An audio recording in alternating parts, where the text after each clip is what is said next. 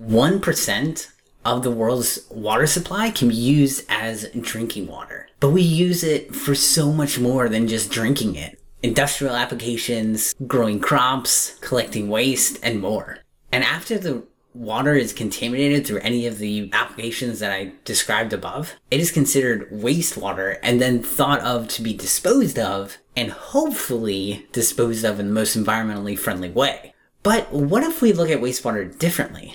Rather than just trying to dispose of it, we look at it as a resource. And that is what Peter, the founder and president of Swirltex, is looking to do. He has created a unique system of filtration that treats water without the negative environmental impact, energy consumption that is usually associated with this, or membrane fouling. And this is something that is desperately needed as we look to create a more sustainable world.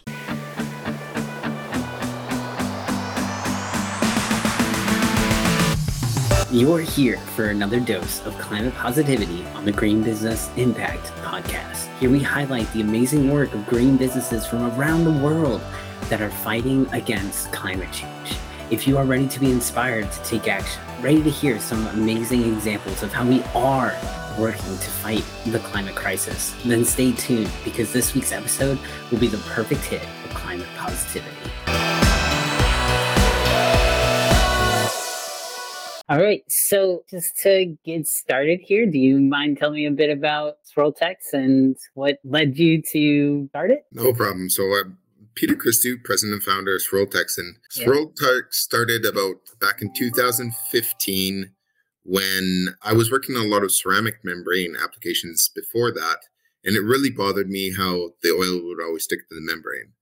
And the doctrine at the time was trying to make the membrane out of different materials so the oil wouldn't stick to it as much. But I took a different approach and changed the hydraulics of the membrane. So I spun the liquid within the membrane to draw the oil into the center. As soon as that worked good, everything kind of spun off to applications on wastewater, etc., where now we made a form of filtration where we concentrate on how to keep the contaminants from not interacting with the membrane instead of using that membrane in different ways. Right. Yeah, that's so cool. I watched the video on your website of it just kind of like the swirling around and everything kind of goes to the center and then just, goes through instead of using the membrane as part of that filtration process, you're kind of reversing it so that the water goes through the membrane instead, which is really, really cool. Yeah, it's one of those processes that is simple enough that people get it. As soon as you explain it, say, well, that makes sense. Why would you not do that sort of thing? Right. But the idea of manipulating buoyancy of contaminants and using a two-phase flow within a membrane to really separate those contaminants from the water that you're filtering is a new filtration process that we're happy to get on the ground level of. Yeah, definitely. So how do you go about doing that buoyancy, changing the buoyancy of those particles? Well, we add air for two reasons. One, we add air for volume to give the water more velocity as it shoots through the membrane, and for bubble attachment. What we want is we want to saturate that liquid with air and or have a vigor enough mixing that the air will attach to the contaminants. So different contaminants like algae, for instance, stick to the membranes like snot usually. But what we can do is we can mix that with air so it has a flotation effect. So when we spin that algae within the membrane, it'll go to the center and not interact with the membrane at the same rates. So that's the same aspect that we have for wastewater, industrial wastewaters that have high clay contaminants, etc. It's how we keep those contaminants from interacting with the membrane. Wow, that's really cool. So how many different places are you guys working on? Like what kind of different projects do you apply your technology to? Well, right now, because the technology has so many different applications, so many different markets, we're just trying to stick to produced water and wastewater lagoons, as well as the food and beverage market right now. So that's keeping us quite a bit busy right now. But later on, as we expand, we will be expanding into specialty applications and other wastewater applications for the membranes as well. Awesome. Do you have one example of a recent project that you did that you might be able to go into more detail on? Yeah, we've done projects for wastewater lagoons, for municipal wastewater lagoons, and we've done projects for produced water. Produced water is the water that comes out of the ground with the oil. or Hmm. the gas. And people haven't really been treating necessarily because it's been too expensive to really treat that to any sort of quality standard, especially on a consistent basis. But we ran a pilot trial last year and we did exceptionally well. And now we're moving on to the next stages where we're now building one of the largest membrane produced water plants in Canada already. For lagoons, we use a different approach. Instead of the community having to upgrade their lagoon and spend $1 million on infrastructure, we just have a portable wastewater system that can be dropped off the lagoon, drain that lagoon to prestigious standards of effluent quality or reuse standards, and then move on to the next community. It's a way of having one piece of infrastructure solve multiple communities' wastewater problems and get the water to the point where it can be reused for other means within that community as well. So right now, wastewater is definitely looked at a bad thing in the communities. People don't look at it as a resource. And now people are starting to understand that by doing something as simply as offering free water to local industries, you can really attract industries that use a lot of water for recycling facilities, greenhouse applications, different things can be used for that water. And it just depends upon the community's approach of how they want to reuse it. That's really cool. What was the latest community that you've used? What did they use it for? We used it at the community of Crossfield, where we sent that water directly to a golf course where they could need it. They desperately needed the water. There was some infrastructure that was in place that wasn't going to quite do the trick. So for the volume of water that we were doing, we wanted to stay away from as much chemical as possible. And we were able to do that with the membranes quite easily. Right, definitely. Why did you want to stay away from the chemicals? Just because the volume that they were looking and the amount of disinfection that was needed for that water before it got to the golf course was quite horrendous. So a lot of those chemicals can kind of build up in that local environment, especially when we're using that high of volume. So it's good that we can have a water reuse play where you're not concerned about the environmental impact of that water as well. Right. So it's not, you're not only just looking at, okay, can we just use that wastewater once again, but we're also looking to the fact like, okay, what's the environmental impact of reusing that water? Like, how are we going to treat it along the way? You guys have come up with a system where you're not worried about the different chemicals that you might have to use to treat it. You got it to a point where you can not even go around that whole process and be able to reuse the water without harming the environment as well. Correct. It's what's the impact if we reuse this water, and then what's the impact if we don't reuse this water. So hopefully water reuse always wins, but you still have to go through that assessment period to see what works. Definitely. So where do you kind of see Swirltex going in the next 6 months to a year or so? Well, I think there's big things happening with Swirltex in the next 6 months to a year for sure. And now that we're starting to be able to travel again a little bit, it really kind of opens up different markets, especially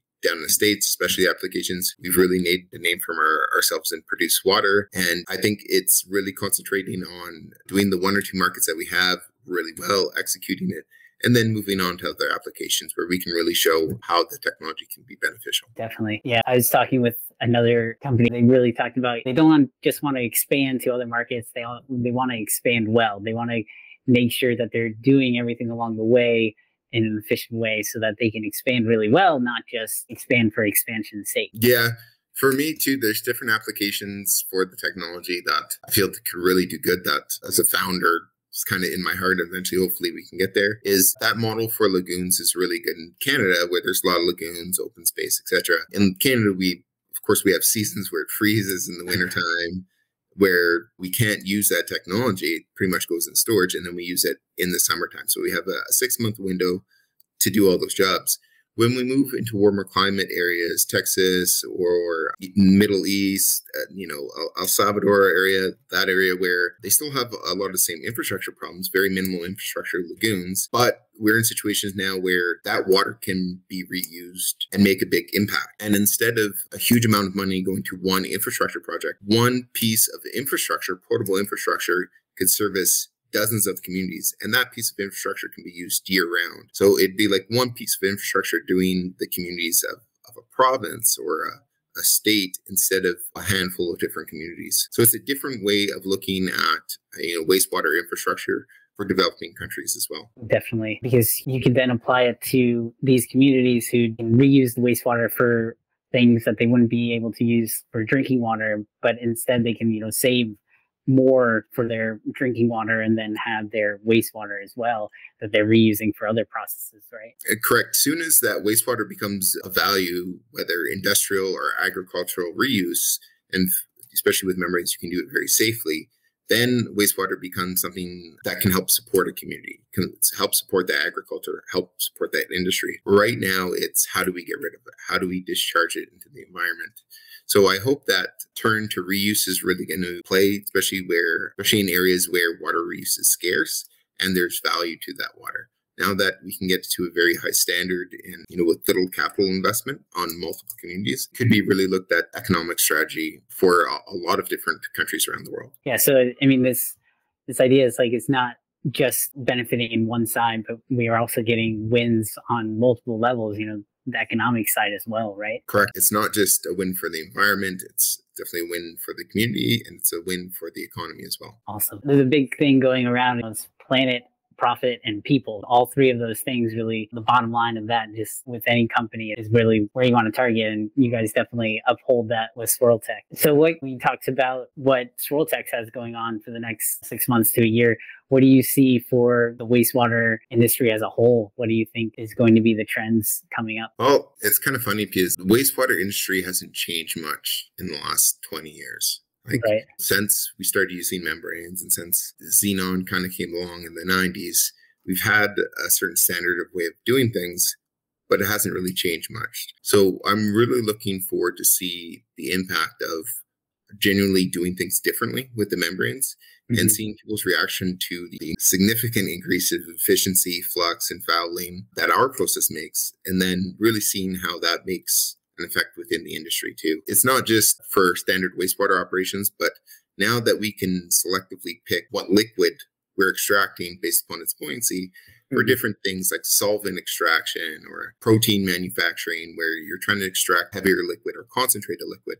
There's a lot of different applications for the technology. So as more people learn about the technology, we're going to get more of those interesting applications for it, where eventually we get the time to do the piloting and develop it more. Definitely. That makes me curious. Do you have an idea of like what other applications this can go by? There's lots. Yeah, there's definitely lots out there. And I think in the next few years, some of these really unique applications that only we can do because of the way that we operate the membranes or the flow pattern within the membranes will come to light, and people kind of understand that even for something as simple as oil water separation, right?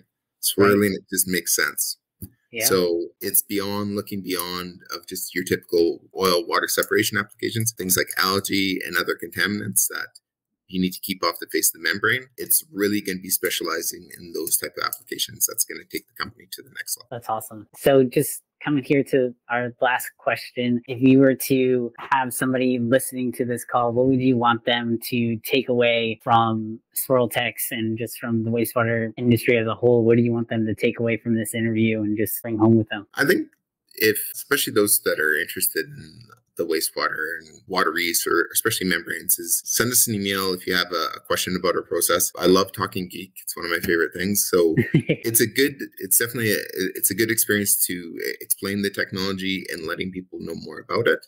And if you think you have applications where you can use technology, feel free to contact us. Very cool. So is that the one way to get in touch with you guys, is through email or website and that kind of thing? Yep. Just get in contact us through the website.